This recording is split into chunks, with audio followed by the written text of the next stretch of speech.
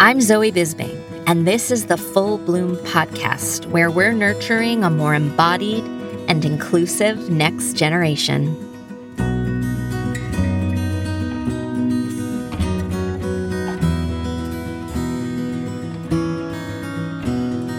Fat talk, body comments, and weight and appearance-based bullying are disturbingly common. However, the biggest problem may actually be our immunity to it. Not immunity to the pain, which is profound, but rather immunity to registering it as a form of violence deserving of immediate intervention. While bullying is explicit and arguably most harmful, even seemingly innocuous comments such as, "Ugh, I feel so fat today," are cause for extreme concern. When we allow, quote, fat talk or body-based teasing to carry on without naming it as a truly injurious event, we create spaces and cultures where the majority of folks don't feel safe to just exist without bettering or striving to fix or hating their bodies and ultimately themselves. We also silently contribute to people's difficulty understanding why they have been so deeply injured by something that wasn't such a big deal anyway, right? For those of you listening who think this may be an extreme position, just because we're used to hearing this stuff does not make it okay, nor does it mean it doesn't cause profound harm to millions and millions of human beings, maybe even you, or maybe even your child. Take it from a therapist who has heard the stories of so many survivors of moments like these that plant seeds for lifelong suffering, unnecessary suffering. If only a grown-up like you could have been there to see something and say something. Dr. Jessica Saunders, a feminist-trained developmental psychologist, joins me today for a conversation about all of this, including what her research tells us about where folks' blind spots are, how to connect the teachers in your children's lives to promising yet extremely underutilized trainings that make a difference, and why the world needs more feminist-trained developmental psychologists if we want to see our research efforts contribute to a more equitable and just world. Jessica, welcome to the show. I wonder if you could help us understand what we need to know about developmental systems theory to understand what you do, how you think, and kind of the rest of this conversation, because I imagine that's the lens that you look at a lot of your research through. Yeah, absolutely. So developmental systems theory is actually a pretty complex name for a simple, though oftentimes profound idea that we can't really separate the individual from their context or from their environment. So according to developmental systems theory, that relationship between an individual and their context is bidirectional, and one always influences the other, and neither can be studied in isolation. So in all the work I do, I can't just look at the individual factors. I have to also look at the contextual or environmental factors that are at play. So you're probably familiar with that longstanding debate of nature versus nurture. But rather than debating nature and nurture as developmental systems, under the developmental systems lens, we propose that you can't separate those two. So both nature or genetics and the environment or nurture are always going to be at play. So there's no chicken egg. Correct. Yes. The chicken and the egg happen at the same time. Exactly. Which, as a social worker by training, I feel so connected to that, right? Like the person in the environment, it's impossible to really ever separate all these things out. And I mean, that environment is so much of what we talk about here, or I talk about here with guests like yourself, is this environment that we all live in is one that is just sort of infected by weight stigma, no matter where it is, if it's on the street, in the doctor's office, and at schools. And I know Absolutely. your research has looked at this. So I'm wondering if you can tell us a little bit about what you've learned specifically about weight-related teasing in schools and weight stigma in schools. Yeah, absolutely. So in school settings, weight bias most often takes the form of weight-based teasing or weight-based bullying. Students of all body sizes, in fact, may experience some sort of weight-based teasing at school. And teachers' implicit weight bias that they might come to the classroom with can negatively influence their attitudes and their subjective evaluation of the academic capacities of students who might appear in larger bodies. In terms of the research that's been done, there was a recent systematic literature review, which is a literature review that just sort of condenses all of the prior knowledge on the topic, looking at weight bias in education settings. And that systematic review identified that the experience of weight bias really negatively influences the educational experiences of children with large bodies across all levels of education. And it also really impacts students' well-being. Also, weight-based bullying may be a coded way to bully other marginalized populations at school. As, for example, LGBTQ plus youth of all sizes experience higher rates of weight-based victimization than non-LGBTQ plus students. Also, students report bullying based on their weight more frequently than bullying based on all sorts of other domains like academic ability, physical ability, even race, religion, or class. Yeah. I think the first season we talked to Rebecca Poole. And I mean, I was even surprised to learn that this was, I think it's the number one form of bullying in schools. Am I right? Yes. Yeah. I believe so, yes. And that so many schools don't even have anti-bullying policies that pertain specifically to weight-based bullying, which feels like a real blind spot just in our systems. Right, absolutely, especially because weight-based bullying then goes on to have cascading consequences across the lifespan. So if students experience weight-based bullying in their early elementary years, they may go on to continue to experience weight bias. And associated with that are things like increased stress, symptoms of depression, decreased motivation to engage in physical activity just for their overall well-being, and ultimately a reduced life expectancy. So it is a really serious topic that needs to be brought more to the forefront, I think, in schools. Yeah. Whenever it comes up, I mean, there's something just about confronting the harsh realities of the world we live in. And also the kids can be mean and people can be mean, but kids are going to be mean. And if it's not about one thing, it'll be about another thing. And I think sometimes the conversation stops there, like a little bit like, oh, there's nothing much we can do about this. But I think kids will be kids, right? Kids will be kids, right? I mean, and I don't know, like, is there a space to say that kids will be kids? I mean, there's something kind of futile about that expression, right? Well, I think it highlights just how pervasive, I guess, for lack of a better word, these stigmas are, in that weight-based stigmatization is one of the last remaining, like, quote unquote, acceptable forms of stigma to express, right? It's okay to make jokes about fat people on TV or to make comments about people's bodies when we see them without really giving it a second thought. Whereas the other forms of stigma have seen more of a call to action, if you will. But weight bias is still really just pervasive. Yeah, it is. And that implicit bias that you were talking about that most of us have. So, of course, teachers would have it too. It's not like teachers would have necessarily more than any other adult.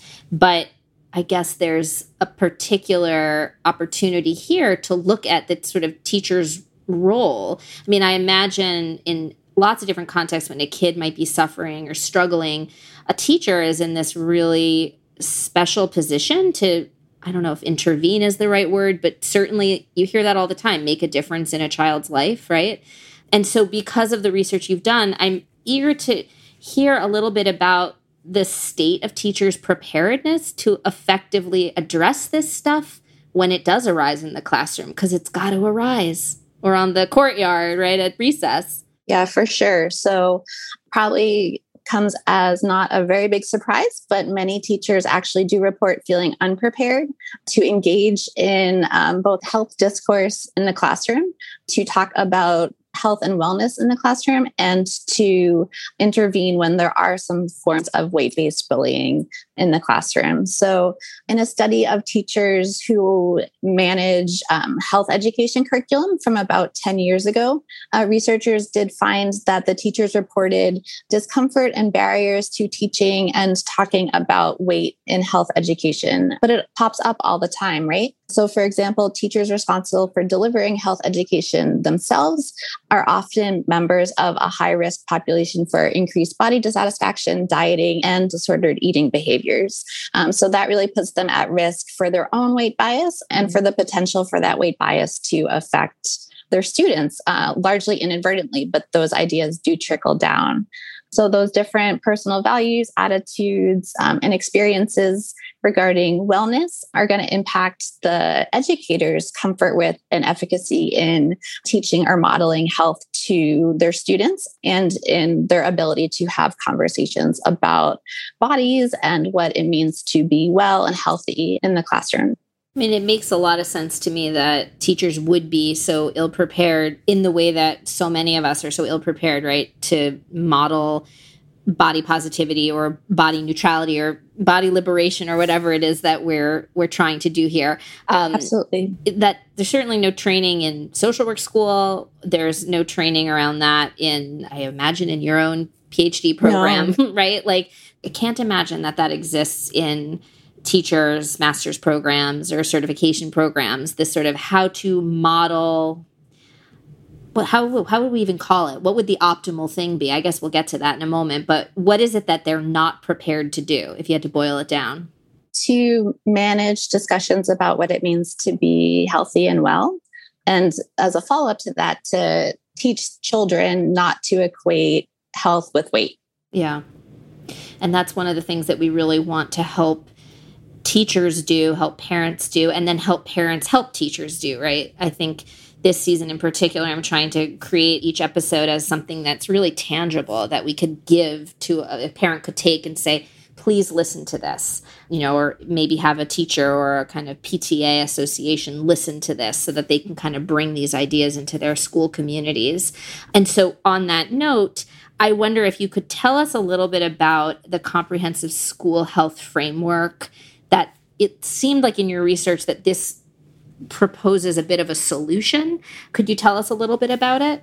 Sure thing. So there is emerging evidence through some research that I've conducted that the comprehensive school health approach to talking about weight in the classroom does equip teachers to more adaptively handle instances of weight-related teasing among students and also to manage discussions around health and weight. So I worked with a team of researchers in Western Canada and looked at how effective a brief 6-week-long course that was based on the principles of comprehensive school health was in changing how pre-service, that's what they call student teachers in Canada, so the equivalent of student teachers in the States, how these pre-service teachers felt equipped to handle conversations around weight in the classroom.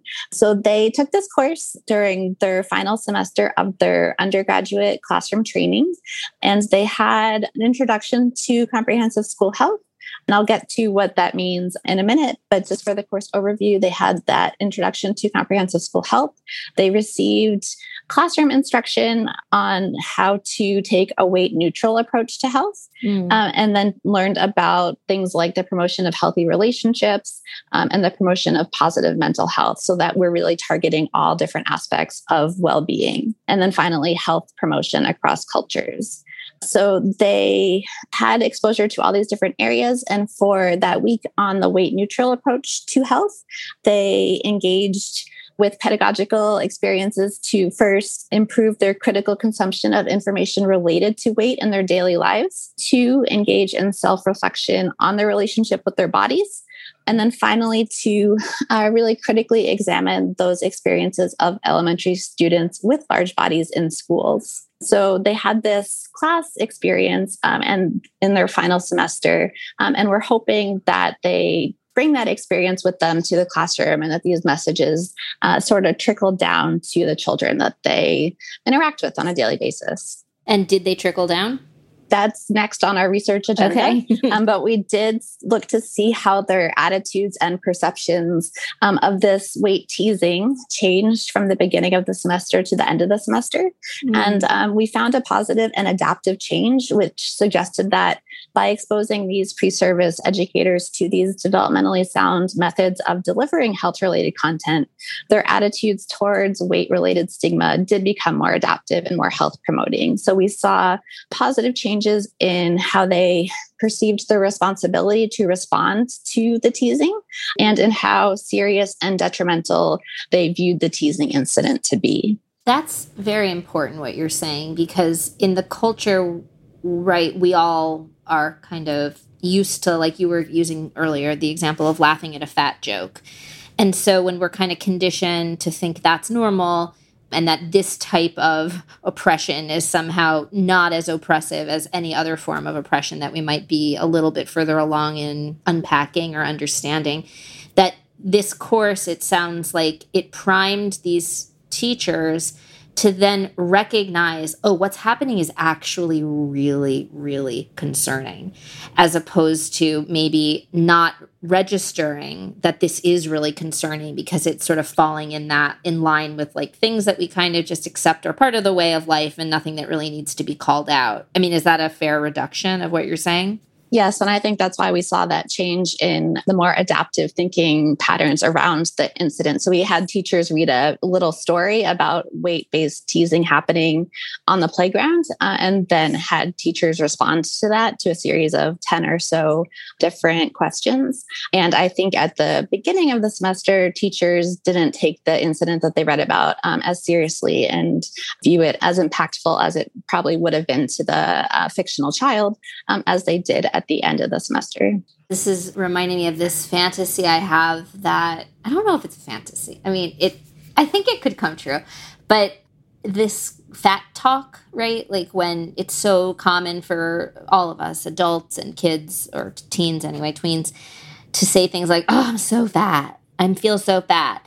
And I don't ever remember that language being looked at or responded to as, this is not acceptable to speak this way. It's almost like, well, within your rights to say whatever you want, and somehow saying you're fat, which is essentially complaining that you feel like you may look like someone else that's living in this body that is, maybe experiencing some kind of marginalization, right? I wonder if part of what your work is inviting us to do is look at other things that are sort of acceptable and increasing our awareness and inviting people to maybe make new rules around what's acceptable and what isn't acceptable. Yes, absolutely. So the Comprehensive School Health Framework consists of 4 pillars that are interrelated and help us to better understand like what health means and what it means to have healthy schools. So those 4 pillars are teaching and learning, social and physical environment, healthy school policy, and partnerships and services. So there are areas within each of those pillars that we can infuse a weight neutral lens to improve health in the classroom.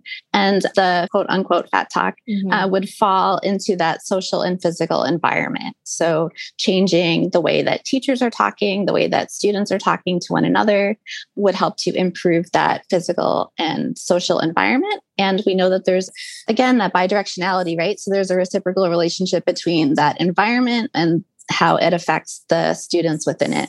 Yeah, that this type of talk, it creates a lack of safety. Yes. Emotional safety. It's not there if we're allowing people to use this word really in any other way but a neutral descriptor. Correct. Yeah. Yeah. It's very detrimental. And I mean, is there anything else that is very detrimental that you want to kind of flag for, maybe a teacher listening or a parent listening that wants to deliver, bring this episode to a teacher, like anything that you want to flag that is also detrimental and that is also kind of normal that we might do or not do, but that we really need to keep our alert up for? Yes. So I'm going to get on my soapbox for a minute. Go right ahead. Take it. All the different aspects of learning that could negatively affect children in larger bodies, as well as to sort of promote weight bias. So I know within curricula these days, there are often lessons on healthy eating. And it's really important for those lessons to emphasize those positive messages about the health benefits that are associated with healthy eating, and avoid perhaps increasing food anxiety for these students who are not typically responsible for grocery shopping and for food preparation, and avoiding that dichotomy within those lessons about rigid groups like healthy food and junk food, but instead focusing on exposing students to new kinds of food, learning about where different foods come from or what foods are enjoyed in a cultural celebration. So really taking that lens away from the good versus bad paradigm and expanding students' horizons about what foods are out there in the world. Also, teachers should avoid having students calculate their own BMI or keep track of the food that they've consumed or the calories that they've consumed or burned through exercise for learning activities. Teachers that discuss sexual health and puberty can also normalize the accumulation of fat as a normal process during puberty. Yes, particularly for girls, because this is a vulnerable developmental stage associated with the onset of body dissatisfaction and disordered eating. Yes, I just had to say yes, because this is the most, not the most, but arguably one of the more vulnerable times for the development of eating disorders, disordered eating, and just, that general disembodiment that starts to happen. So I love that little reminder. Yeah. And also making sure that textbooks, the literature that is used and taught from, media, handouts, posters in the classroom, vet those for weight bias, and make sure that they reflect all forms of body diversity in a positive light. So ensuring that books with large bodied characters are portrayed as just as anybody else, right? Rather than as villainous, gluttonous, or disliked by others. Making sure that those stereotypes aren't being perpetuated through the different materials that exist in your environment. Yeah, and I would say, as someone that I will sometimes help folks in schools kind of do that vetting. One of the things, of course, is that some of it's not avoidable. So at least being able to help our children think critically about those problems, right? Sometimes even you'll find a really great resource or a great book that has a great story, but has a kind of problematic piece, a problematic component. And rather than sort of burn the book, I wonder if it's discussions about it. Exactly. Yeah. Teachable moments. Okay, before I move into something that's a little off topic, anything else that all teachers need to know? The last thing that I was going to talk about in terms of creating a positive environment is just really to emphasize that food and exercise can be enjoyable ways of taking care of ourselves. So rather than cajoling students to finish certain foods or to potentially eat differently, which can subtly teach our students to ignore their own body's messages and bodily cues, teachers and lunchroom supervisors can remind students to listen to their own body's hunger and satiety cues. Likewise, it's also important that physical education classes or recess and school sports are opportunities for our children to really experience how to joyfully move, how to build friendships and appreciate nature, rather than focusing on burning calories, for example. Amen. And all of that, these recommendations that you're giving, are they related at all to the curriculum of the Comprehensive School Health Framework, or this is your own distillation? Yes. No, these are directly related to, I have a paper in progress that will be available for public consumption, hopefully in the next year or so, where we use the Comprehensive School Health Framework to make recommendations for teachers. Wow. So most of these recommendations come directly from that. So that's going to be an incredibly valuable resource, and I hope you'll stay connected so that I can help disseminate it.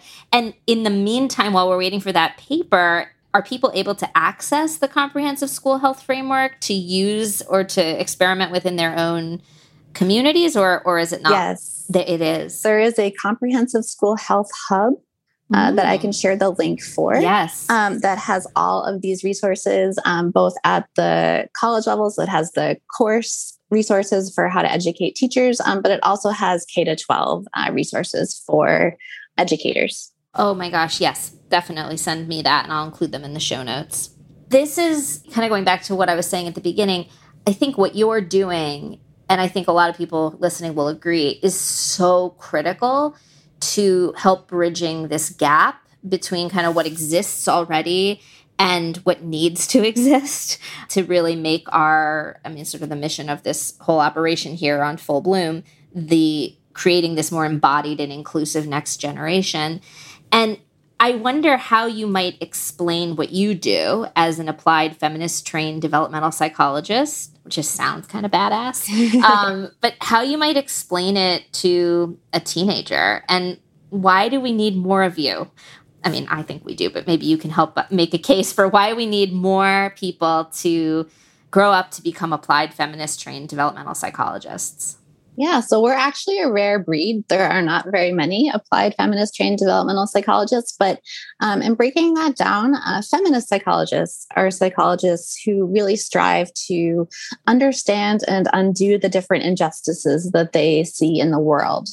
So at a really, really basic level, this means pressing for more research on women and minorities and increasing their representation in science.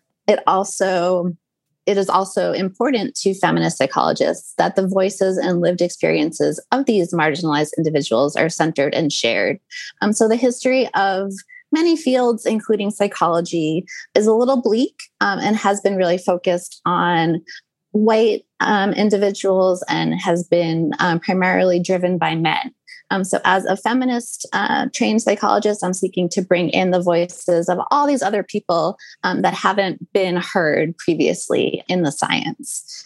So as a feminist trained developmental psychologist, I conduct research in community-based settings, typically rather than in the research laboratory. And my research questions really focus on improving the developmental outcomes or life experiences, more or less, of individuals across the lifespan, particularly for women and for individuals from racial and ethnic minority groups. So in doing so, I really strive to create a more equitable and just world through research that I hope will inform policy at multiple levels.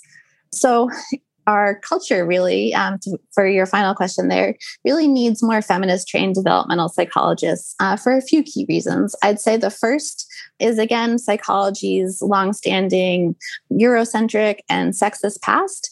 And though the field has made great strides in the last few decades, there's still a lot more work to be done, right? There are also still many systemic injustices that affect how individuals interact with their contexts.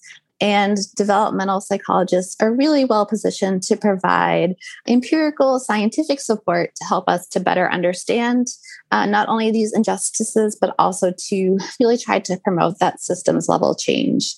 So, for example, bringing it back to my work and what we're talking about today, we know that diet culture is really insidious and seemingly everywhere. But as a feminist trained developmental psychologist, looking to eradicate that in whatever ways that I can and help to dismantle diet culture, and doing so by looking at both the individual and the contextual factors that are at play there. Yeah, such important work. And thank you. I can't tell if I'm surprised that it's a rare breed. I guess I am.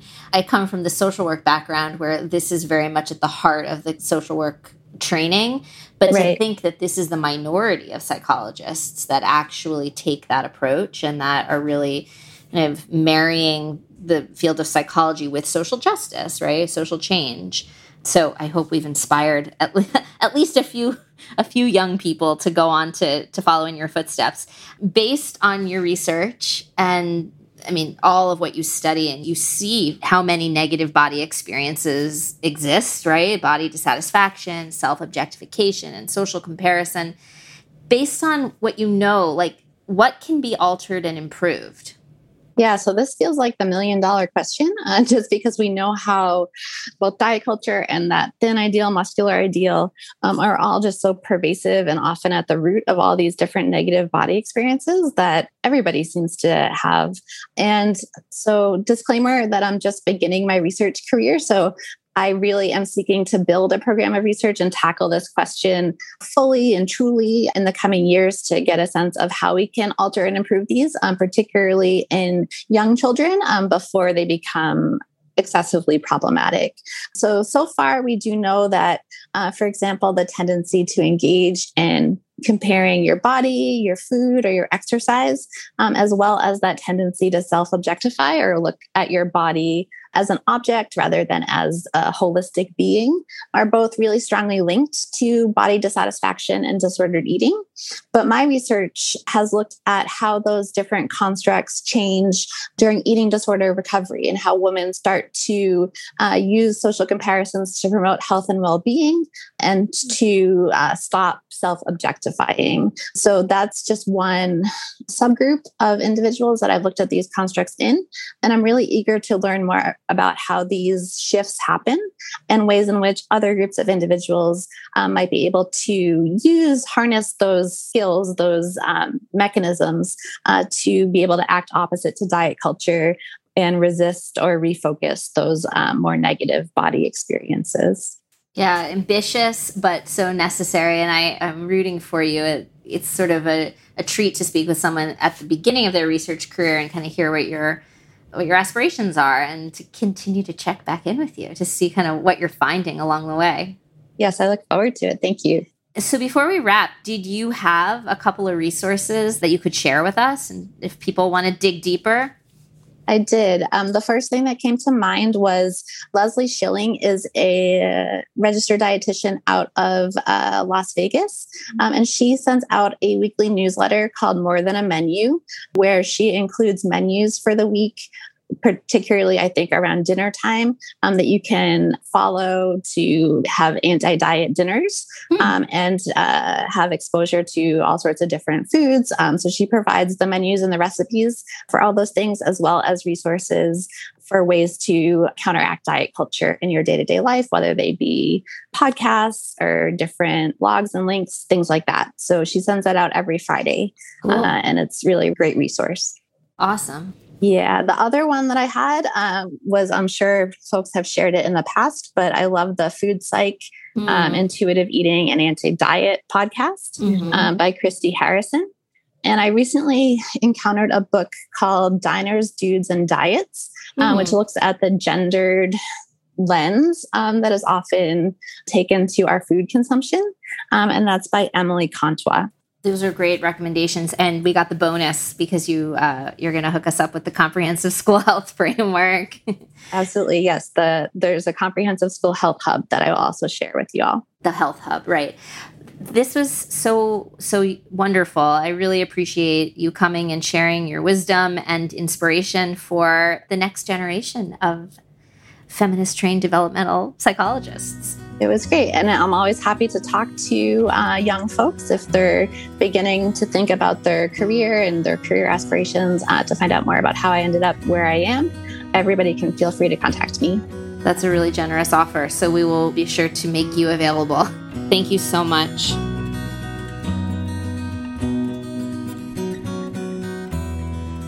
So that's today's show. As always, the Full Bloom podcast depends on you to rate, review, and share these episodes.